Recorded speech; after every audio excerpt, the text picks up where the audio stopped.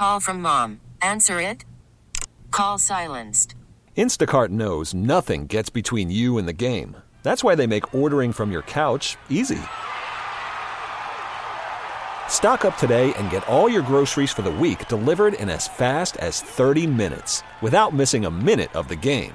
You have 47 new voicemails. Download the app to get free delivery on your first 3 orders while supplies last. Minimum $10 per order. Additional terms apply. We really need new phones. T-Mobile will cover the cost of 4 amazing new iPhone 15s, and each line is only $25 a month. New iPhone 15s? It's better over here. Only at T-Mobile, get 4 iPhone 15s on us and 4 lines for $25 per line per month with eligible trade-in when you switch.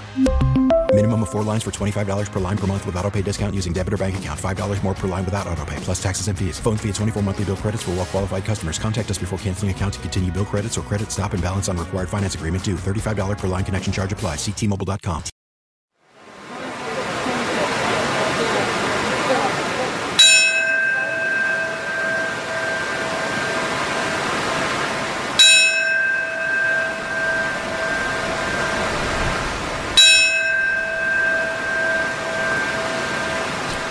How do you remember the events of September 11th? What do you remember about that day? For me, it was fear, sheer terror, when the events unfolded here in New York City, the city I worked in and commuted to every single day. And for me, it was also the moment the Pentagon was hit and realizing this is war. That's my friend Bridget Quinn, news anchor for New York's iconic 1010 Wins. And he is Wayne Cabot, news anchor for the storied WCBS News Radio 880. Together, these 2 radio stations were a lifeline to a nation watching the 9/11 attacks from afar. The events happened in our backyard. And in the case of WCBS 880, right outside the studio window, some 70 blocks to the south of us. Tom Kaminsky, Chopper 880. All right, Pat, we are just currently getting a look at the World Trade Center. We have something that has happened here at the World Trade Center. We noticed flame and an awful lot of smoke from one of the towers of the World Trade Center. In the next hour plus, we want to tell you our story, how these events played out on these 2 radio stations that day. As I look out, it looks as though the building is going. Is that the building going down? Is that the second building of the World Trade Center going down? Yes, that is the second. That is the second tower. That is the second tower. Down. It's a huge plume of smoke that came out of the middle of the building, and then the building just disappeared in the smoke.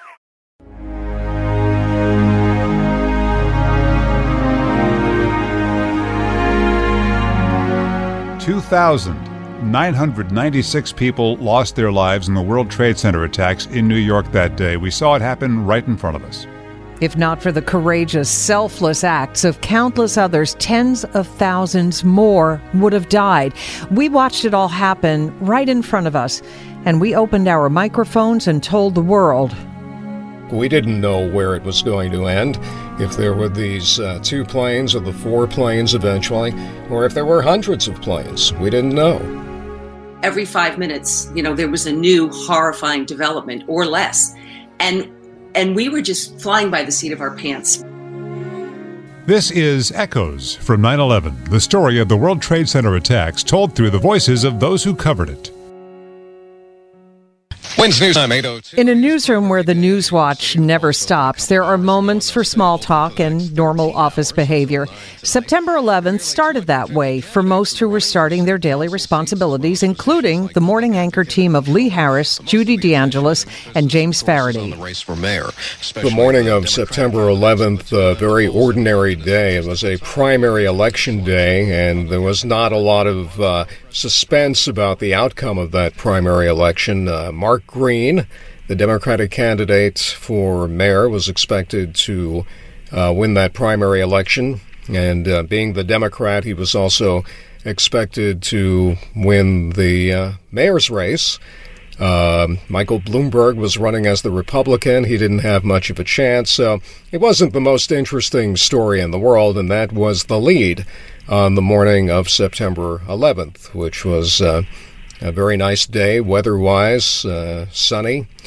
Not a cloud in the sky, as I recall. The newsroom staff is mulling around as they get ready for today's top stories. That would all come to a screeching halt with one phone call.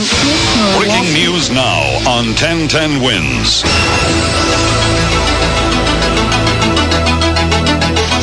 This just into our newsroom. A plane has crashed into the World Trade Center.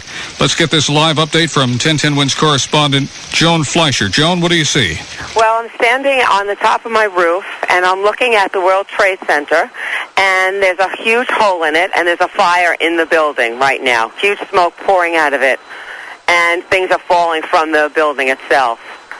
It's about 3/4 from the top, well, maybe 1/4 from the top of the building where it's completely, there's a huge hole in the building. Joan Fleischer, a sales executive for 1010 Wins, called Mark Mason with news. Joan, from the top of her building in Brooklyn, would unknowingly serve as Wins' first eyewitness reporter to the story of a lifetime. Every so often you would get pieces of information that would be brought into you, but it was up to you to dissect what you needed to get out to the listening public. So it was... I'm not really sure. You were really revving up, and I don't want to say that you were, or I was, running on adrenaline, but the adrenaline level certainly was up. Didn't know what was going on yet. Being in news, being the kind of person I am, I wanted to know, but then again, maybe I really didn't want to know because we didn't know where this was going. It was terribly frightening. We were trying to keep up with whatever information we were getting as quickly as we possibly could and get it out to the listeners. Now, other reports started to flood the newsroom. A plane hit the World Trade Center. At first, the newsroom was reacting to an accident. An accident at the World Trade Center was still a major story. And it is not a good morning in New York City. A major disaster, a plane crash into the World Trade Center. We're on the line. Well, initially, it's the one jet plane.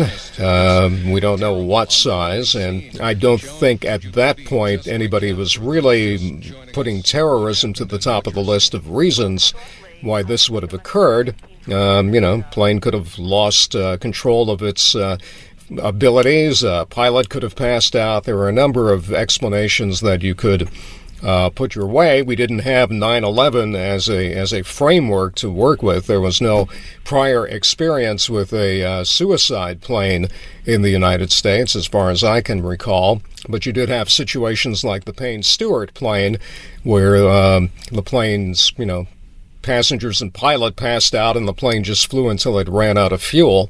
So we had that more as a frame of reference than what 9/11 turned out to be. Of course, all of that perspective changed at 9:05 when we had the second hit. And it wasn't just the Wins staff inside the newsroom that saw and felt the impact. Anchor Larry Cantor saw the impact before his workday even started, seeing the smoke from the crash sour the beautiful blue sky. Well, I'll tell you what was going on that day. I had a doctor's appointment, and it was uptown at Columbia Presbyterian at 168th Street. I was living in New Jersey at the time, and I'd come in, I think I came in for my shift at about 10:30 or 10:45 or something like that. And so what I did was I came in town early that day, parked my car at the station, and then took a subway up to 168th Street. Well, when I got to 168th Street, I went into the building there. My doctor's office was on the 11th floor. And I get up to the doctor's office, and people are running around and talking, and it's something's different. And they tell me a plane has crashed into the World Trade Center. And they said, look out the window. Some people were looking out the window there, and they had a perfect line of sight from the 11th floor window looking south. And you could see the World Trade Center plain as day, and there's smoke pouring out of it. And people are still saying, well, they're saying that it's a small plane that crashed into the Trade Center, but it didn't seem right. Perfect day like that, no small plane is going to accidentally hit the World Trade Center. And so thoughts immediately, especially knowing that the World Trade Center had been a target years before of terrorists. Here it was going on again. And I quickly figured out that I'm not going to have a doctor's appointment. I better get back to the station. So what I did was got back on the subway and started heading downtown, or heading, down. And the subway stops. And that was the order, of course, to stop all subways because they were scared that there could be an attack on the subways. So I get out. I'm somewhere in Harlem. I don't even know where I am. Luckily, there was a cab that I was able to hail, and there weren't very many around. And he took me down toward the station, which was then at 57th and 7th. Couldn't get to 57th and 7th because of all the traffic that was coming the other way, and they blocked off everything going downtown. So we got down to as far as Columbus Circle, and he let me out there. Along the way, we're talking, and of course, talking about what's going on downtown. He says, I was just there. He said, I let off a fare at the World Trade Center at the Marriott Hotel. And he says, I was thinking maybe I'll just wait here for another fare. But then I thought, no, I'll head uptown. This is the cabbie. So he could have died there easily. He was just one of the lucky ones who was doing his job, made a decision, and came uptown. Early reports had limited details. In a world before social media and iPhones, there was a delay in reporting what exactly was happening. Recapping, in case you're just joining us and wondering what is going on, it is beyond belief. Both towers of the World Trade Center are burning. Both have apparently been hit by aircraft. We're still unclear on the case of the second tower. The first definitely was, and television has been showing a videotape of a second plane, apparently the size of a twin-engine passenger jet, crashing into the second tower. Wow. And obviously, we have enormous loss of life. We can't confirm that, but just by looking at it, if people who were on those floors that were hit survived, it will be miraculous.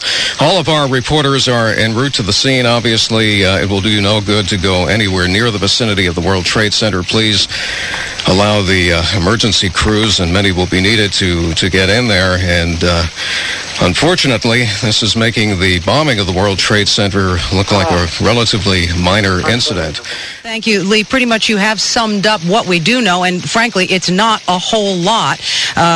What we have said recently that we heard from you, the FBI apparently, according to Associated Press, is investigating reports that 2 plane crashes at the World Trade Center are the result of possible foul play. Now, anybody who was watching the video actually saw a plane crash into the World Trade Center.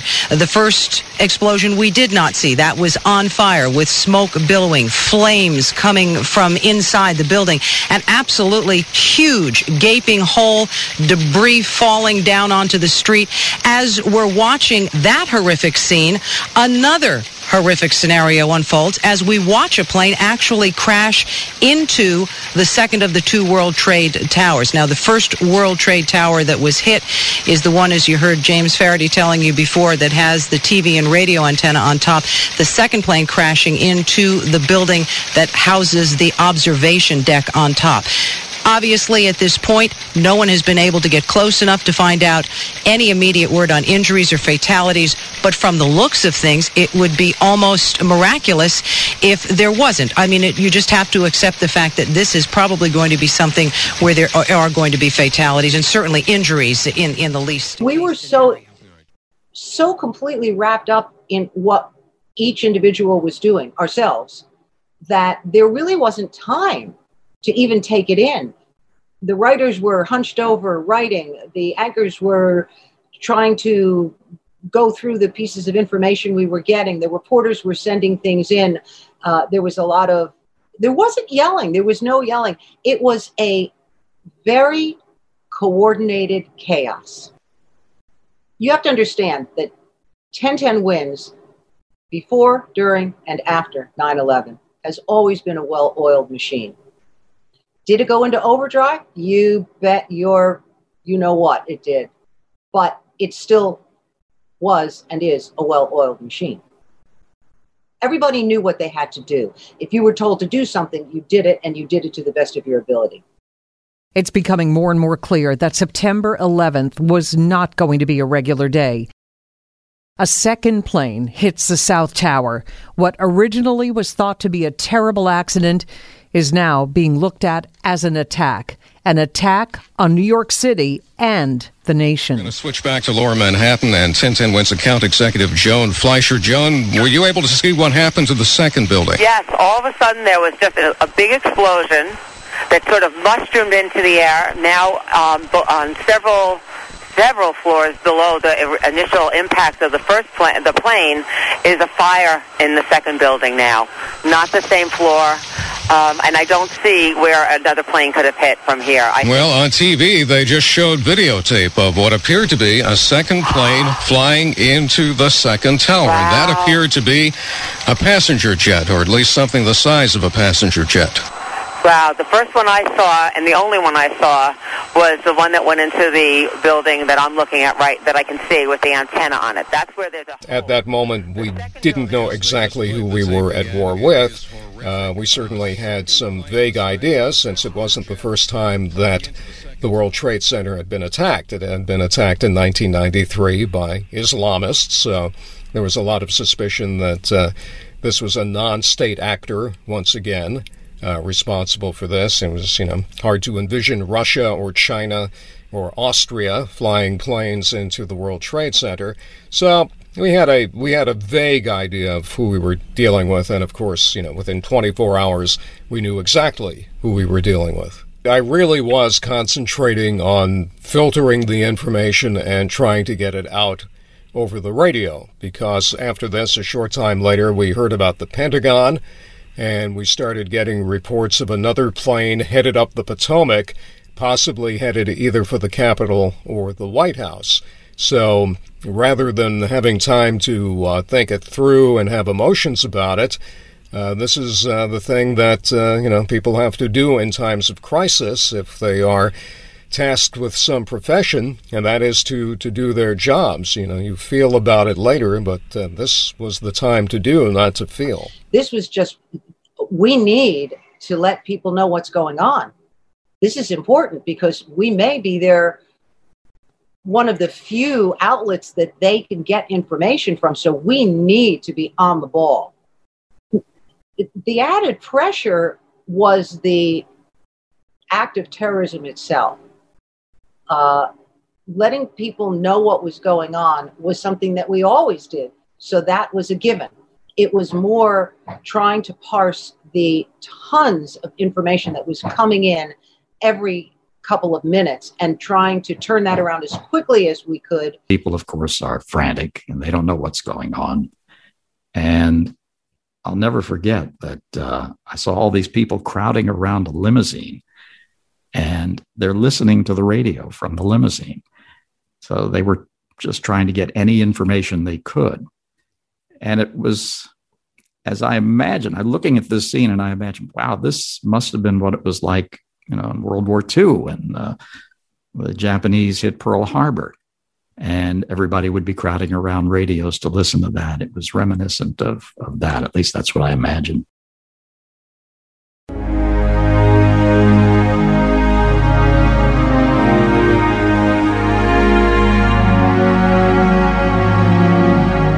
You're listening to Echoes from 9/11, the story of the September 11th attacks on the World Trade Center, told through the voices of the people who covered it that day. 64 sunshine, low humidity today, temperatures around 80. At 880 on your AM dial, your all-news address is WCBS. Good morning, I'm Pat. This was already supposed to be a busy day for the 880 News staff. September 11th, 2001 happened to be primary day in New York City, a big day in helping decide who the next mayor would be. And coming up on WCBS 880. Monica and Bill together again. We'll tell you where it might happen after we check sports. S&P futures are up, so are the Dow futures and the NASDAQ futures, and Joe... Our team on the radio that morning included anchors Pat Carroll and Jeff Kaplan. We brought them together 2 weeks ago to relive that morning. My recollection was I had gone to get some coffee during commercials, was coming back with the coffee, and our producer said, yeah, there's something going on at the World Trade Center. And I said, hey, what's that smoke? Are they doing construction at the Lincoln Tunnel? And I'm looking out the window. And that's when Tommy came on the air from the helicopter and said, something's going on here at the World Trade Center.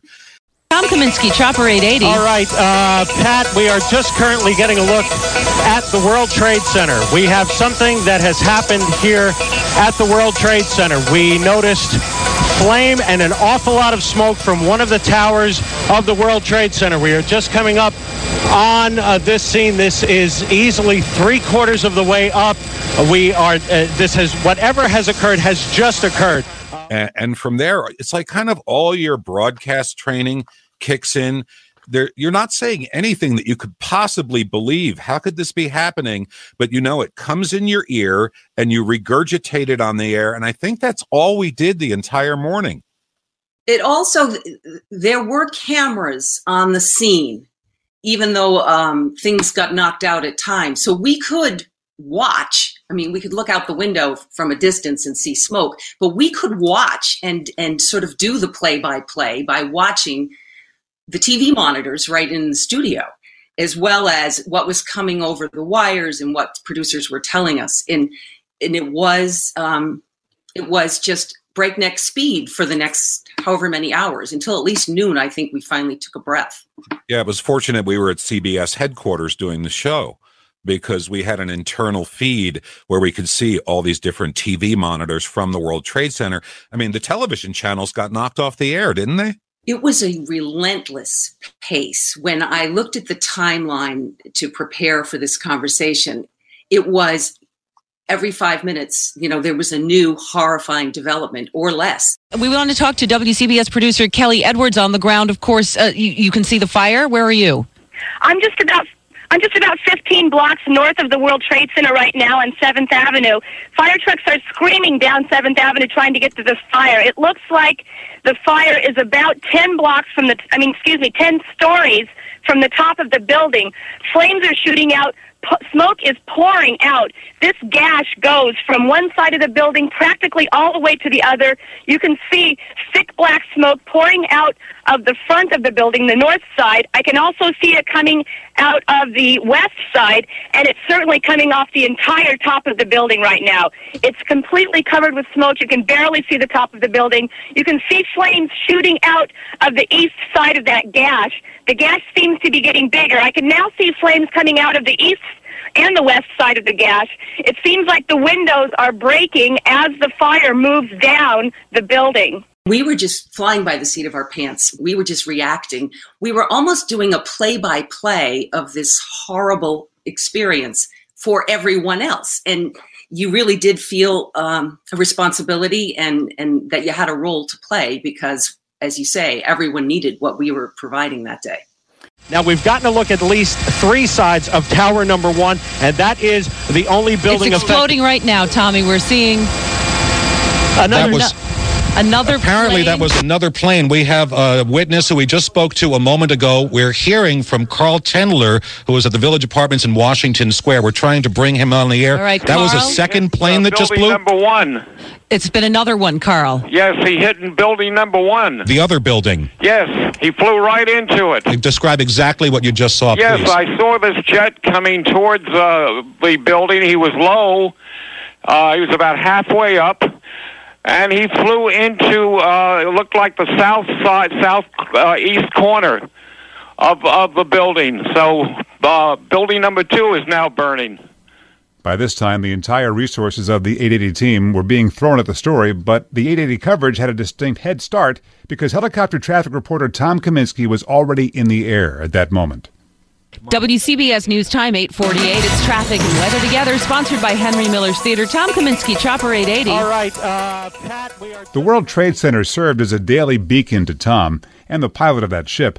The Twin Towers served as the exclamation points to New York's famous skyline. Tom flew past them every day for decades. They were a part of his daily commute.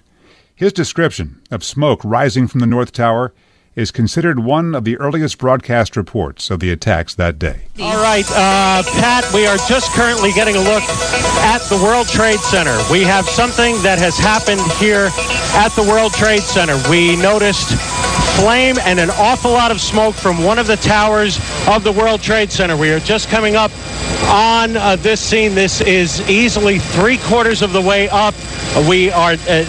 Whatever has occurred has just occurred within minutes, and we are trying to determine exactly what that is, but currently we have a lot of smoke at the top of the towers of the World Trade Center. We will keep you posted. Tom, we just saw that smoke go up at about the same time you did. It was like one huge puff. That's exactly what we had seen. We had seen what we had turned around, Jeff. We were at the George Washington Bridge.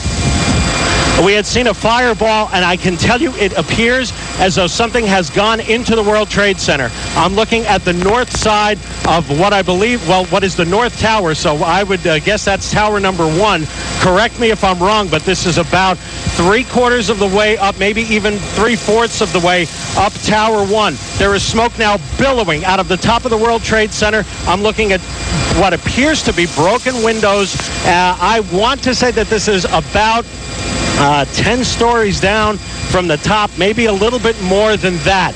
But there now appears to be smoke pouring out of the gash of the north side of the World Trade Center. My heavens, this has just happened within several minutes. Let's try. We're going to try to get a little bit of additional detail about this. But currently, Lower Manhattan is, I would say, as of right now, going to be a big trouble spot, to say the least. The inbound side of the Lincoln, about a 30-minute delay. The Holland, about a 40-minute delay. Let's go back over to Craig Allen, Tom, WCBS. Yes. Before we go to Craig, can we stay with you for a second? Absolutely, we're going to describe what we saw, because we have a distant view of the Trade Center from our studio here in Midtown Manhattan. What we saw was one giant plume of smoke, not a very dark color smoke, but a light color smoke. It was all right. What we had seen, we were at the George Washington Bridge beginning to make our way south. We saw what appeared to be literally a fireball at the top of the World Trade Center. I am just coming up now and looking at the north face of the World Trade Center. It appears, at least from this vantage point, that something has hit it. Something has gone into the World Trade Center. I do not have that confirmed in any way, shape, or form, but there is a gash across, I would want to say, about 10 stories down from the top of the World Trade Center. We were at the George Washington Bridge when the first plane, unbeknownst to us, flew right over our heads, which was not anything that was all that unusual, because occasionally there would be landings at LaGuardia Airport using that approach. So we didn't even think anything of it. And we had been facing northbound, looking for a collision on the Major Deacon Expressway, which we never did find. But that's the reason we were there that late, because this was toward the end of our shift. We started down the Hudson River because we were heading home. We were heading back to Linden Airport. And we saw the flash and the fireball. And my pilot said, "I think that was a plane."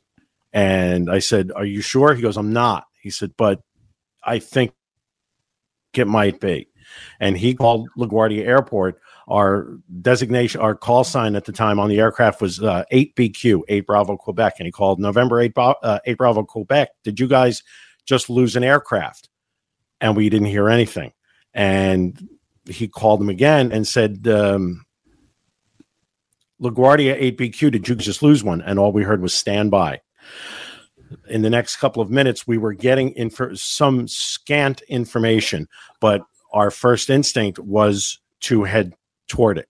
And in that 60 to 90 second period, we had gotten about as far as the Lincoln Tunnel, and when Pat tossed it to me. There is smoke now billowing out of the top of the World Trade Center. I'm looking at what appears to be broken windows. I want to say that this is about 10 stories down from the top, maybe a little bit more than that.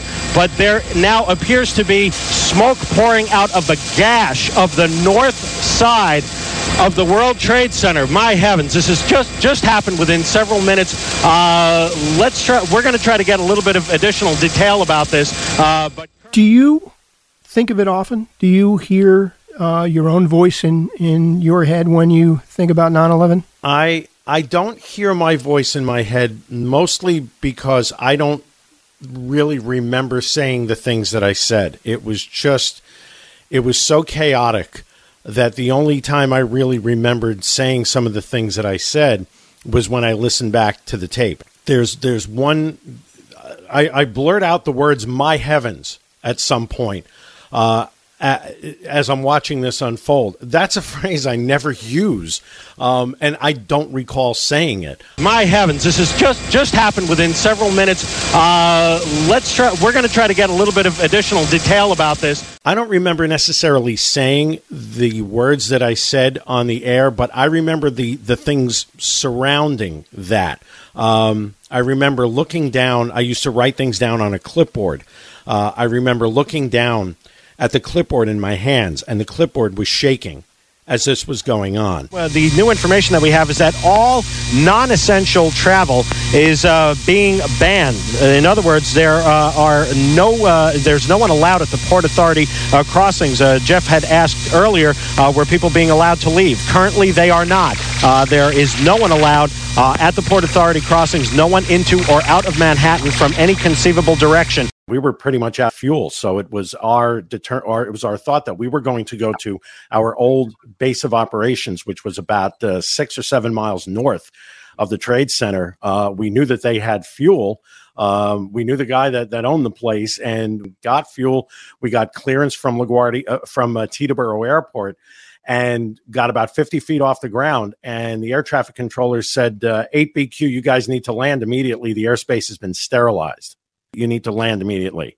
You know, I remember coming down the west side of highway and just being stunned at these two candles with the thick black smoke rising in the sky. WCBS reporter Peter Haskell back with us from Chelsea Piers. Pat, what we have seen probably for the last hour or so, people flooding up along the West Side Highway, that new pedestrian walkway. Those folks work in Lower Manhattan, and basically they were all sent home. A lot of the folks were aware of that first plane crash hitting the building, so they were looking out the window when they saw the second plane hit. And I ended up stopping at Chelsea Piers because the traffic was really bad.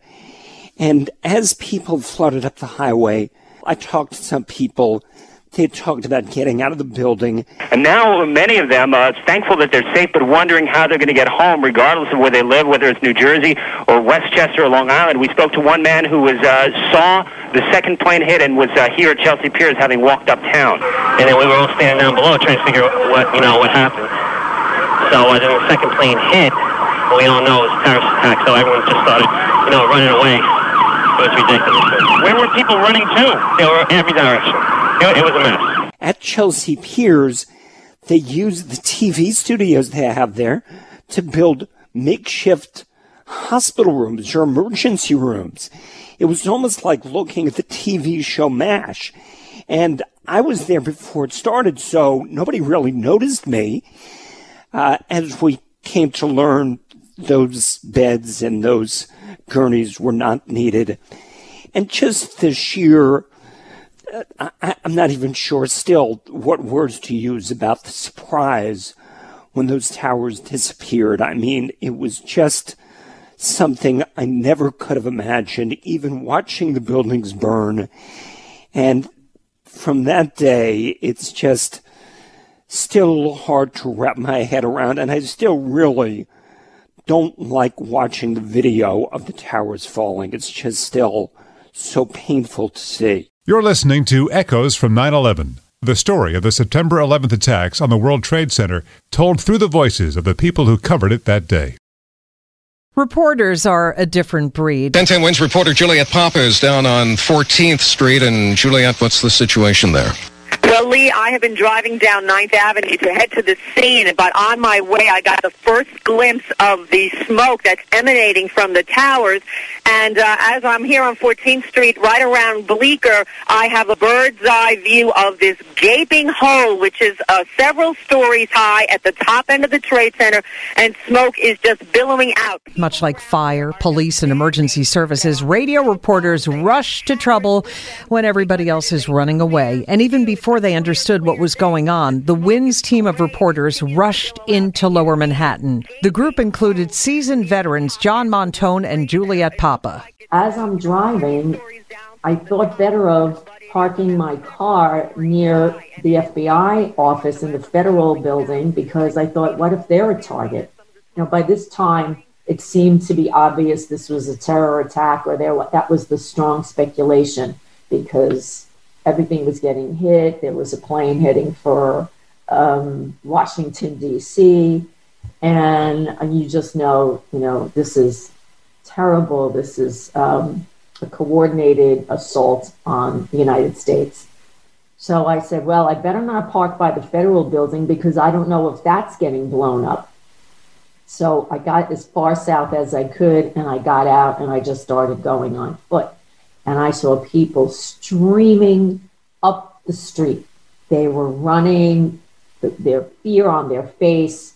They were just tearing out, and the area was getting evacuated pretty much. There were just cops, FBI agents, emergency service workers telling people, get out, get out. They wanted people north of Canal Street.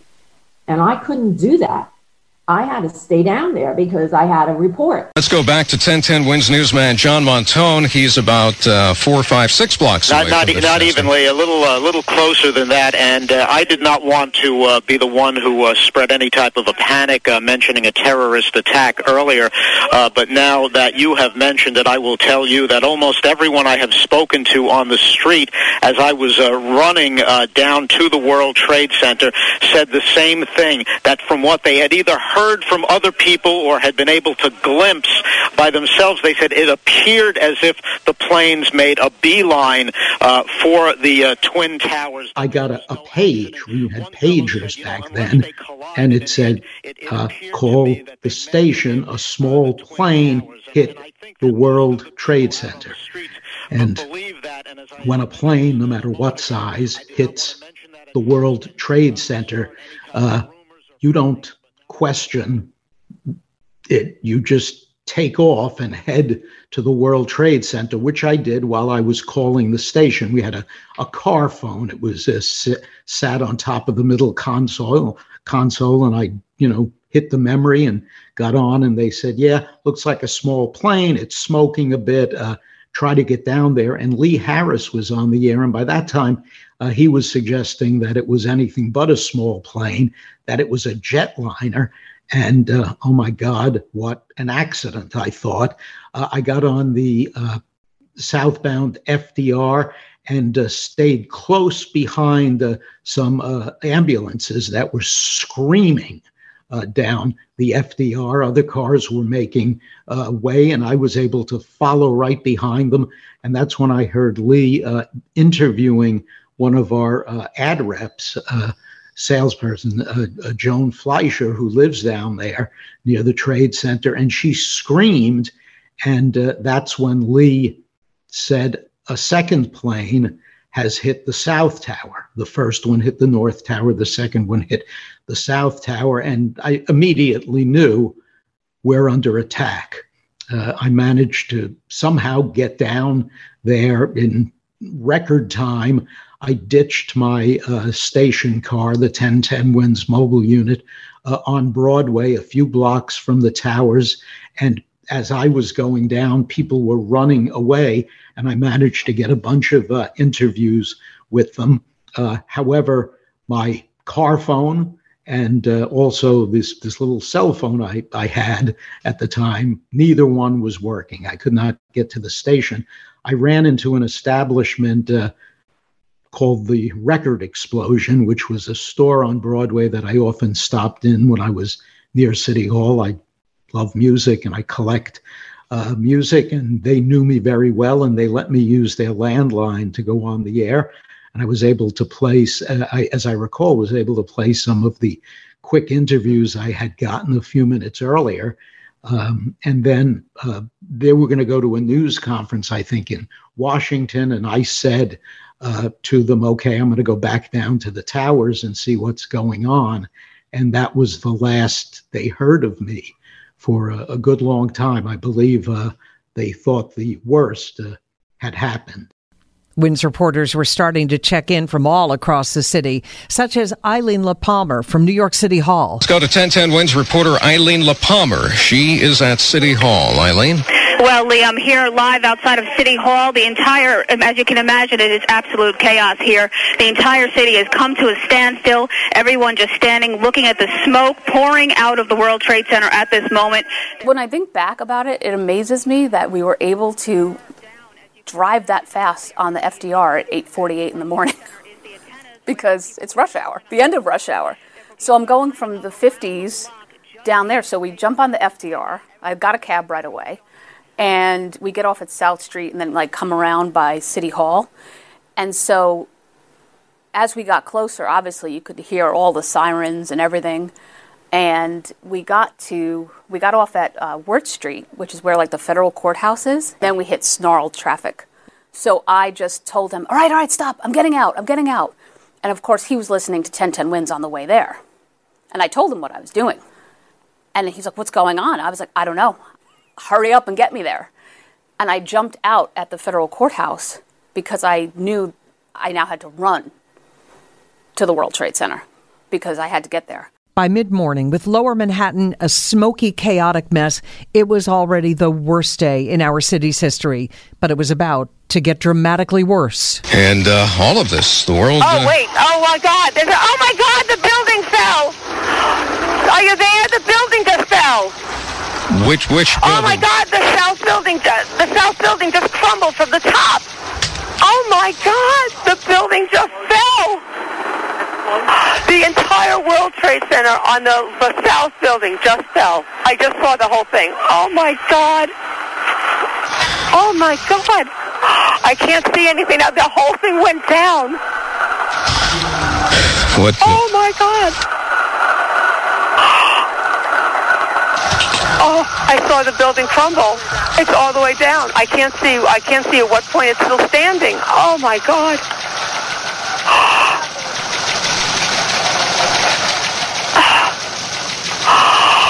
What Joan is God. saying is true. The tower has 29 minutes later, the North Tower. As I look out, it looks as though the building is going. Is that the building going down? Is that the second building of the World Trade Center going down? Yes, that is the second. That is the second tower. That is the second tower. Down.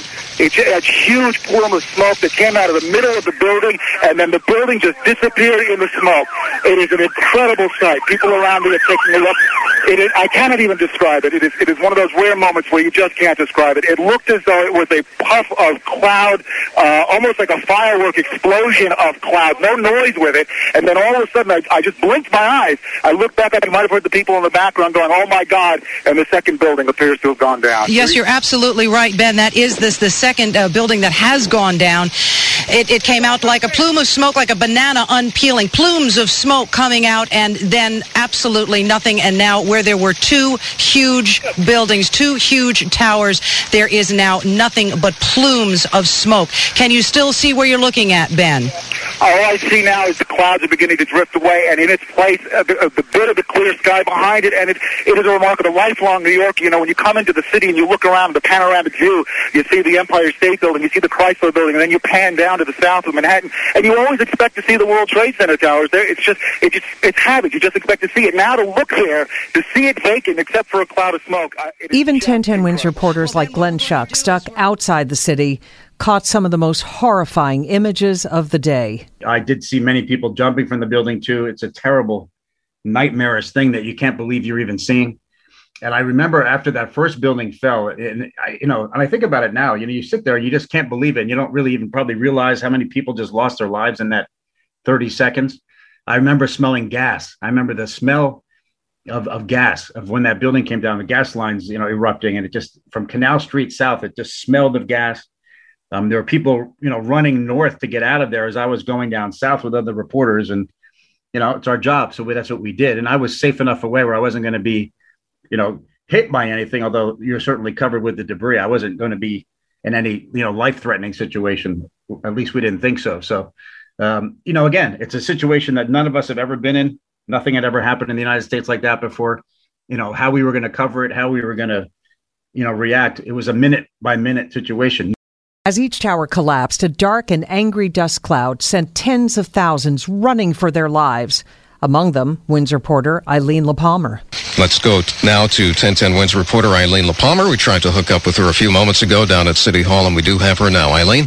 Well, sorry, Lee. As you can imagine, it is absolute chaos here. The police are moving everyone north. The objective here is to get everyone as far away from the World Trade Center as possible. Right now, I am on Chambers Street here, near 26 Federal Plaza. The police are evacuating all. There was no concept of time, right? It was just chaos. People screaming, crying, sirens, dust, darkness. And so when one of the towers fell, and I don't remember which one, I was along Broadway, just like a block and a half from the World Trade Center, and there was a cop who was there, and he started yelling, "You gotta move, you gotta move!"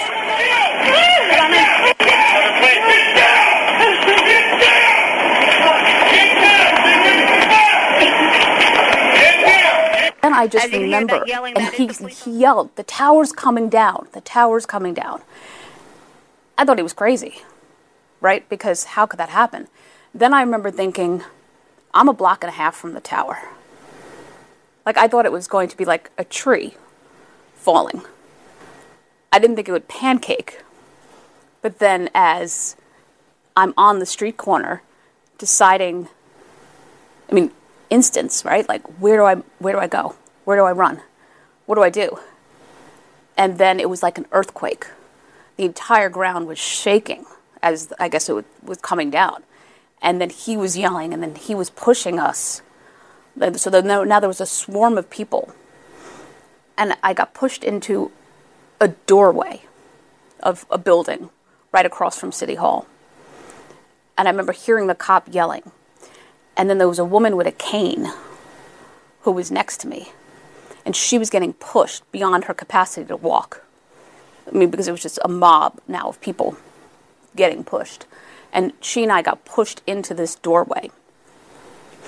And I just remember her whimpering, because I think she was being pushed. She might have lost her cane. And then it was darkness. Because that cloud. So the people pushed, the cloud came down, the glass in the door shattered, and I was on the floor. Veteran reporter John Montone thought he had seen it all covering the streets of New York in his long career.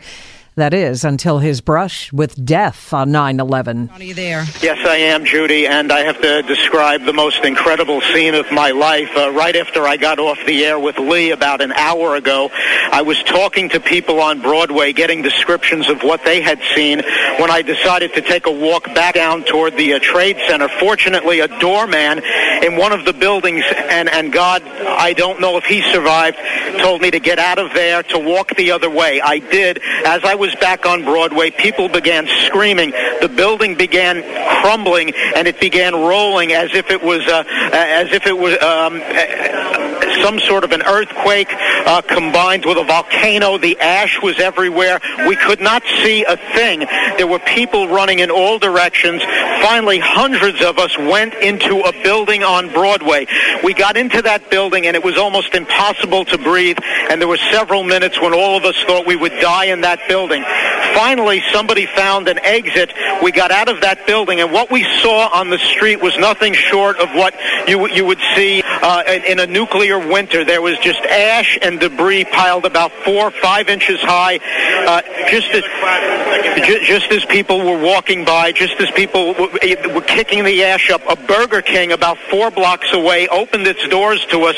We were able to get some water on us, able to wet napkins. These were the most helpful people in the world, like Red Cross volunteers.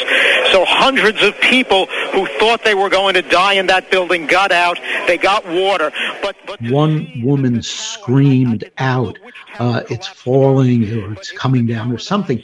And in my mind's eye, I thought of the building kind of collapsing the way you would think of just falling flat.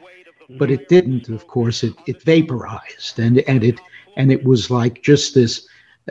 I think I described it as a dry tsunami. It was this swoosh, and it just debris, the concrete, steel, human bodies, everything that was in the South Tower just turned to dust, and there was a stampede of people. I got pushed and shoved. I was underneath a bunch of people. I managed to get up, and everybody was trying to take cover in some of those buildings on Broadway. And I got in one, and it was so tight in the hallway. People were actually coming in from Nassau Street, the other side of the building. And it was like this is where I was going to die. And I thought of Mary, and I thought of our children. And I was still calm. I just thought, oh my God, crazy way. And that lasted for maybe a minute when people on the Nassau side began pushing their way out into the street, realizing this wasn't going to work. We couldn't all fit in here. And when I got out onto the street on the Nassau Street side, I remember two things. I remember looking down, and my microphone was no longer attached to my recorder. And I just thought, oh my, I lost all of my interviews. They're gone. We were using at the time these little mini disc recorders, which were consumer level. That probably was a mistake, but that's what the technology was at the time. And it pulled right off, I guess, in the stampede. The other thing, I looked up, and I believe I used this on the air. I said it looked like nuclear winter. That beautiful blue September sky was obliterated. It was gray, and gray, black ash was falling softly to earth. People were walking around, business guys from the financial district, walking around with attaché cases and stuff, just in circles. It's like they didn't know where to go next. So that was my immediate reaction when I got out of the building back onto the street. You are listening to Echoes from 9/11, the World Trade Center attacks told through the voices of those who covered it. In the words of WCBS News Radio 880 reporter Sean Adams, there is no playbook for how to cover a story like 9/11. Sean's coverage that day, along with Allison Keyes, Mary Gay Taylor, and our producer Kelly Edwards, was nothing short of heroic. WCBS reporter Allison Keyes nearly got hit by the falling debris just a little while ago after the collapse of that one tower about 15 minutes ago, and she joins us live now on the line. Allison, what's going on now? I'm standing at the corner of Fulton and Dutch, where it is cleared just about enough for you to see the sky. There is an inch of dust or dirt on the ground. People are walking down the street coughing. Everybody is covered with soot. I have not seen that many injured people, but frankly, I haven't had the nerve to go too much back near that building. Mary Gay, Allison, and Sean were all caught in the cloud of debris as the towers collapsed. The streets are filled with people, stunned, scared, frightened, crying, staring upward. Sean Adams remembers it like it was yesterday. He was the morning reporter on WCBS 880 on the phone, about to go live on a different story when the planes hit. I immediately dropped the phone and started driving. So I got on the FDR, and I got behind every flashing light I could to drive as fast as I could.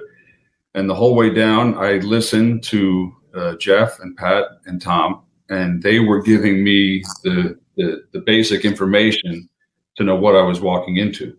We should also note one of our former producers, Kelly Edwards. She was on air with you, and she was in Lower Manhattan. She was able to give some vivid descriptions of what she saw. People here on the street are crying. People are running into the street with their cameras. I've seen people running into the street with their bathrobes on. Everybody has a cell phone to their ear, but nobody can get through to anybody. There are a lot of people concerned about their friends and their children in daycare. People are going to pick up their families right now. I'm looking at the towers right now. In the North Tower, the windows are peeling down like runs in a nylon.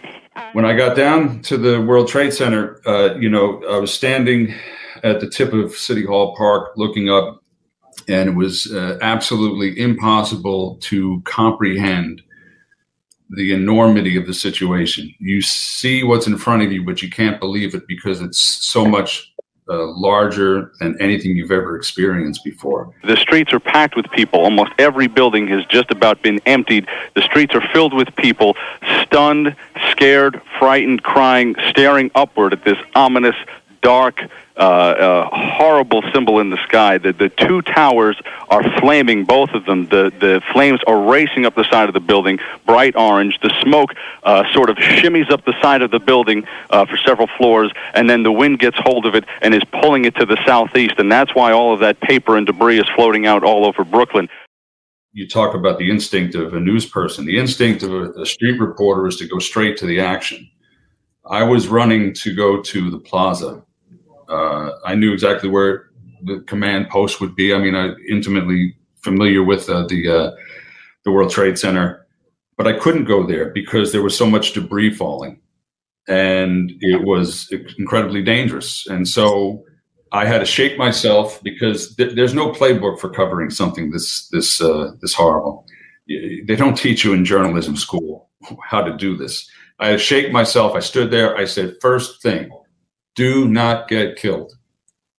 In my mind, I made a mental perimeter. I said, I'm going to stay back a block from the plaza to ensure my own safety. I said, I can't do any good if I'm dead. Joining us live now is our reporter, Allison Keyes. She is witnessing. Allison, are you there? I'm here. I'm at the corner of Broadway and Fulton. A horrific scene. Tell us about it. It is horrible here. There are people coming down the street with burns. There are people crying. Panicked people are coming out of the building, and you can actually see bodies falling from the top floors of the World Trade Center every now and then. People are standing in the street in tears. People are panicking and calling their families.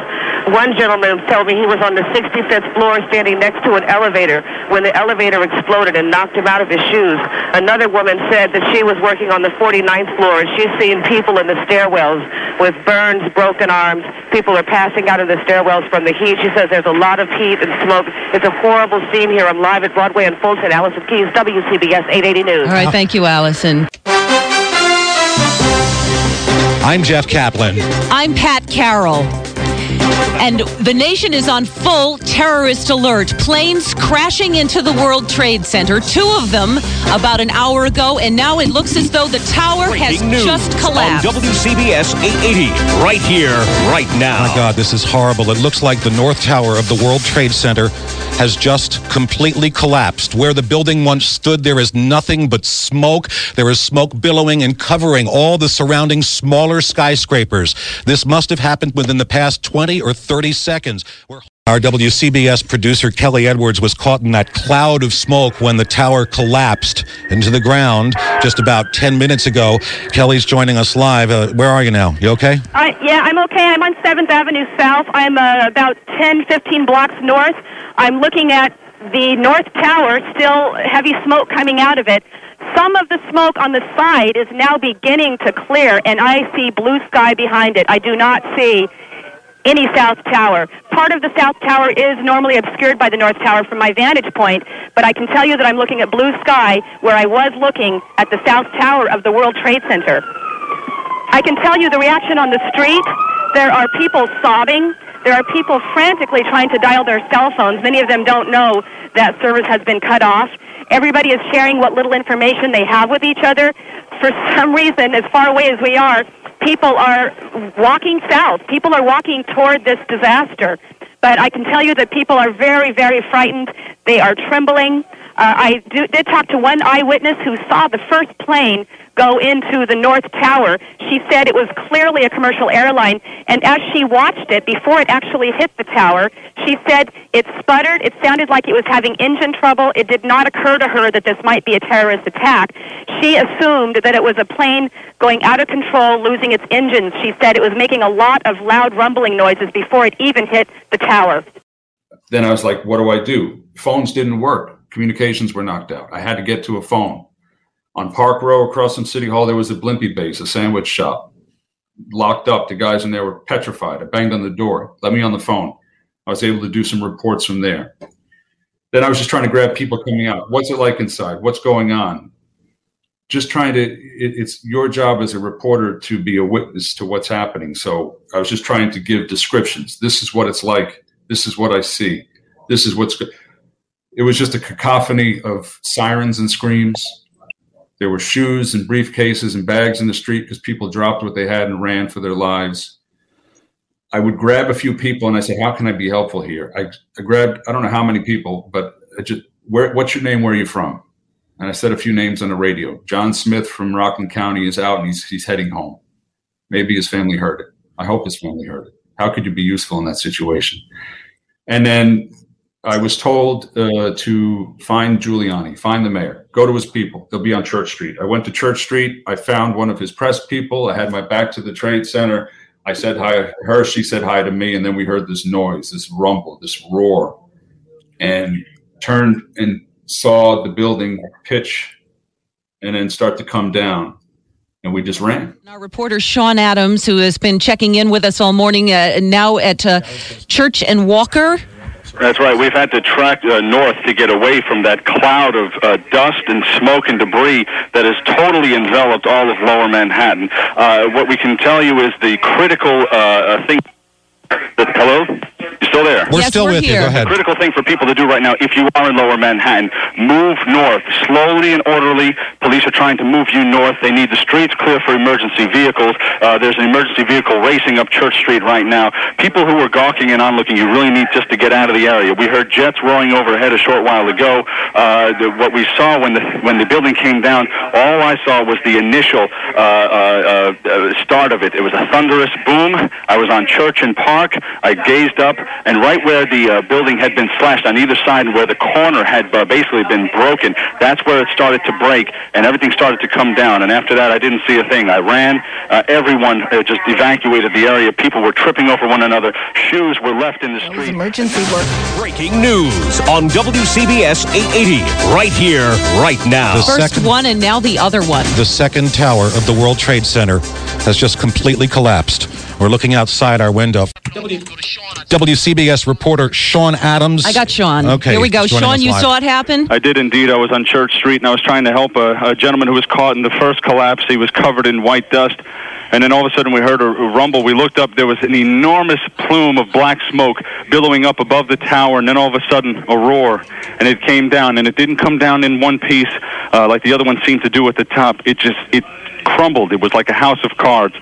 Bits of metal and debris just started to rain upwards and then downwards. There was smoke, and then there was basically a tidal wave of dust and smoke that started to just run its course up Church Street, and it's slowly making its way up this way now. Both towers are gone. We're seeing chilling CBS video looking from New Jersey across the Statue of Liberty and beyond that. It looks like any war zone you might have seen out of World War II or Vietnam or Korea or the Persian Gulf War. It was just this roar and the sound of footsteps and people breathing heavily and hoping and praying that the debris doesn't start to rush past you and wash over you and engulf you and knock you to the ground. I was able to get to Broadway and look down, and that's when it blew past St. Paul's Chapel. It went up. It went every direction. It blotted out the sky where we were and chased us. And we had to run to stay away from it. By the time I ran north up to by the Federal Building, there was a deli. I went in the deli, long lines of people getting water to wash out the debris. I said, give me your phone. They gave me the phone. It worked. I called in, and that was the first report I was able to give after the South Tower collapsed. And that report is the only way that my family knew I was not dead, because they were all listening on the radio. Today, Allison Keyes is an award-winning correspondent for CBS News Radio and is part of their coverage of this anniversary. Allison Keyes, CBS News. Kelly Edwards retired from our WCBS staff years ago, but we reconnected to hear from her. Kelly, where did it come from when you came on the air with such vivid descriptions? You were describing the North Tower. You said the windows are peeling down like runs in a nylon. When we heard you say those words, they stuck with us and continue to all these years later. Where'd that come from? You know, I don't even wear nylons.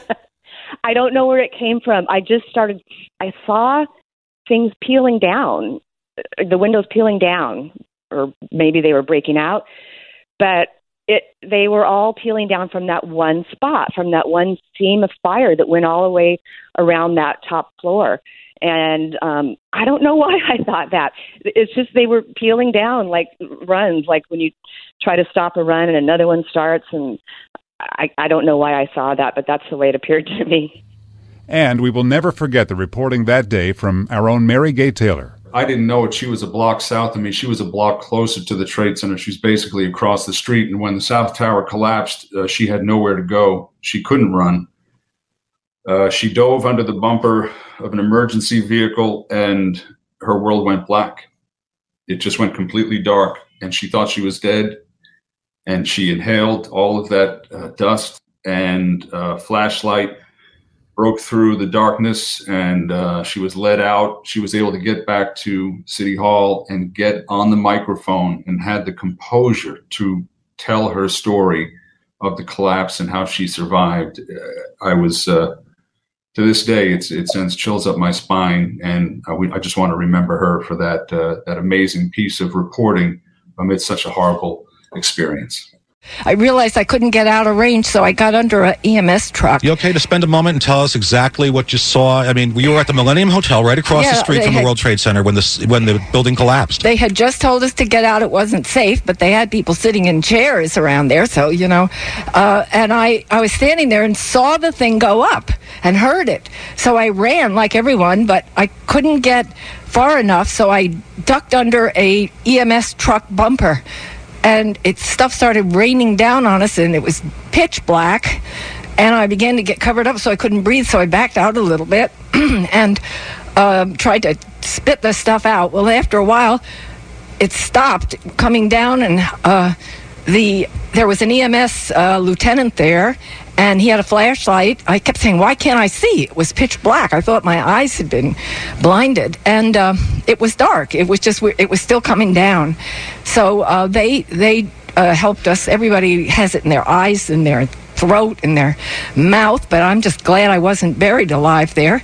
They let us out of there. They had to sacrifice my tape recorder. I'm sorry. That's okay. That's quite all right. We got you back. What kind of debris was falling? Was it soot? It's a story that is retold every year. Days after the attacks, a firefighter with the dust of 9/11 still on him walked into the broadcast center on 57th Street and dropped off the recorder, never saying a word. It had Mary Gay's name and number on it. Mary Gay passed away in 2006. Her family donated the recorder to the 9/11 Museum.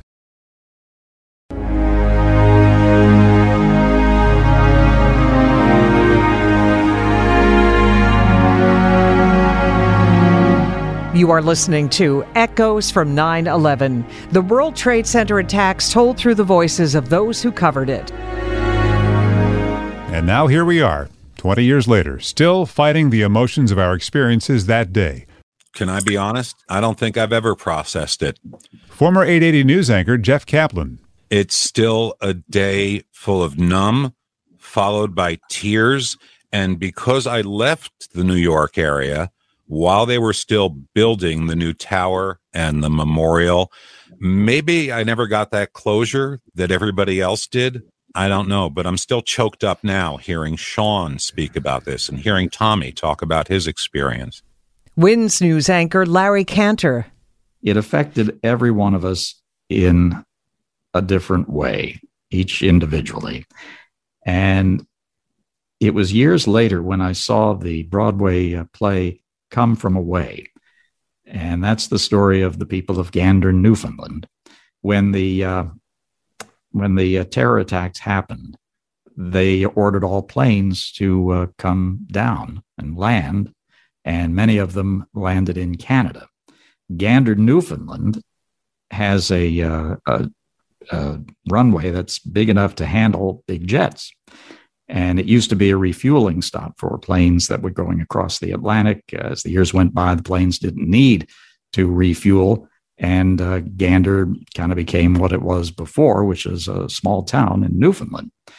Well, at this time, they ordered tons of planes. How many? I even looked this up. It was 38 commercial planes landed in Gander.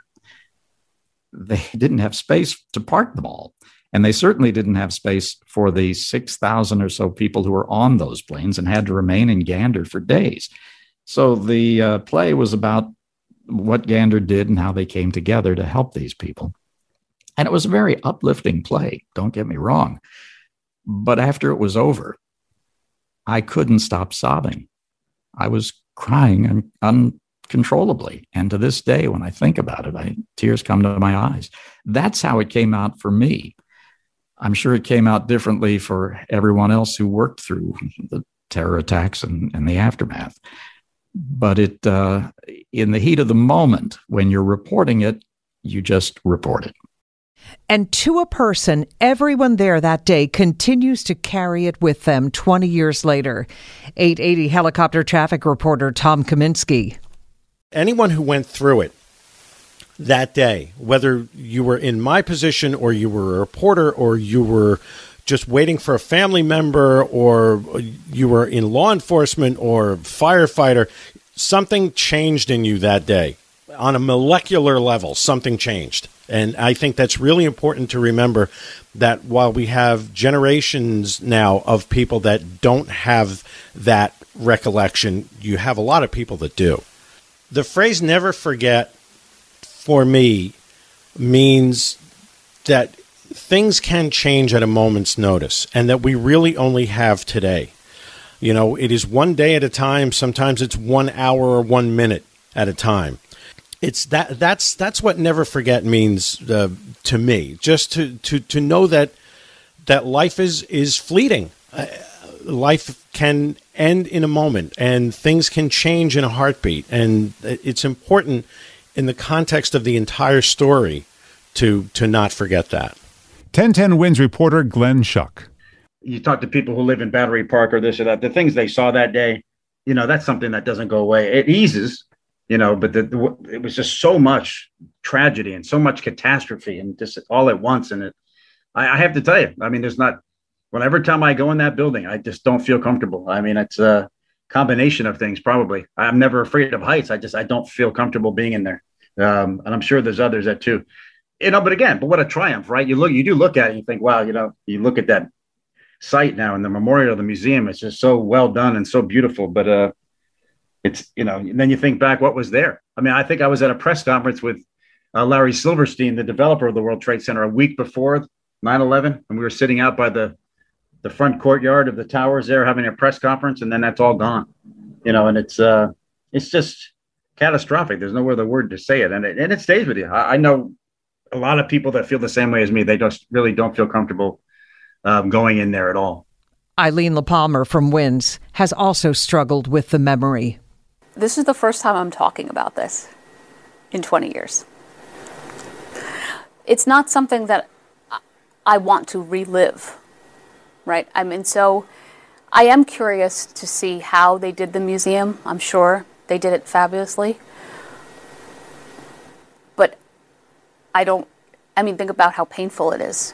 You know, I don't want to relive it and walk through there and, you know, the way, you know, sometimes you just cope by not thinking of it, right? So that's why I'm not sure if I would go, or when I would go, or how I would go, or how much of a support system I would need to go and see it.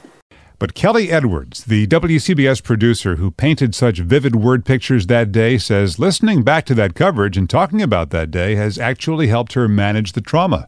Kelly now lives in the Pacific Northwest. Well, I know everybody's different in how they deal with trauma, but I feel like the way to deal with trauma for me is to look at it. I listened to my own air tape a lot after that incident for about a year. And then I put it away for a long time and didn't listen to it.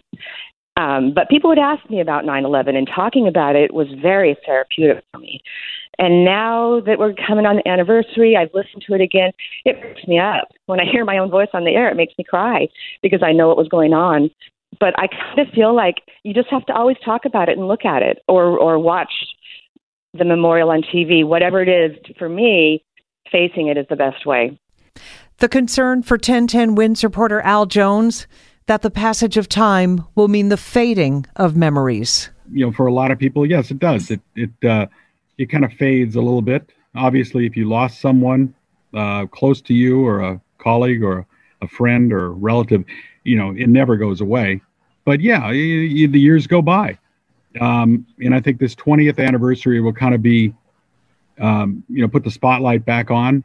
Obviously, the lights which is another cool thing they do with the spotlights into the night. Aren't those nice? But they'll, I think our attention will be once again riveted on that area, and that it'll be a little quiet until the 25th. I mean, it's kind of the way we are. We're moving forward, but at the same time, everybody keeps an eye. And everybody knows if you were down there, if you lived in the city, if you lived through it, if you were a little kid, if you were an older person, doesn't matter. You'll never forget it. No one's ever going to forget what happened. But we do tend to move forward. And you're right. The last couple of years have been a little subdued. So we'll see what happens here with the 20th. Move forward, but never forget. WCBS's Sean Adams. We need to remember, because this was such, it was an important moment, not just in American history, but really in the history of the entire human race. It is a defining moment for all people. And it was an attack on our country, but when you look at all of the people who were killed on that day, they came from all over the world. And it happened in such a violent and horrible way to civilians, innocent people. All they did on that day was go to work, either at the World Trade Center or the Pentagon, or they boarded a plane that eventually was brought down and crashed in a field in Pennsylvania. These were innocent people, men, women, and children. They weren't soldiers for the most part. They weren't combatants. And we were targeted in this country because of who we are, how we live our lives. And it was, from someone who was there when it happened, it was a terrifying moment. And I like to think of the people. It started with the posters that went up day 2, day 3, day 4, the posters of the missing. And then there was a face, there was a name. These were real people. They weren't numbers, they weren't statistics. They were real people with lives and families, and they deserve our attention, and they deserve to be remembered.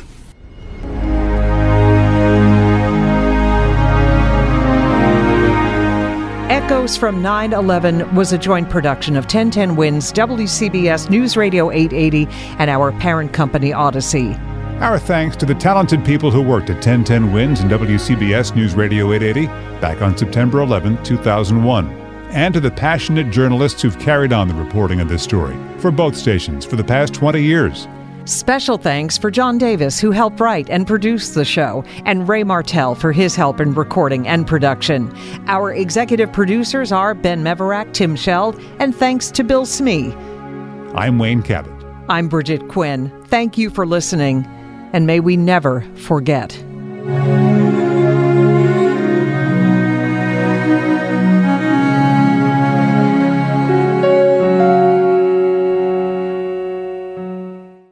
We really need new phones. T-Mobile will cover the cost of 4 amazing new iPhone 15s, and each line is only $25 a month. New iPhone 15s? It's better over here. Only at T-Mobile, get 4 iPhone 15s on us and 4 lines for $25 per line per month with eligible trade-in when you switch.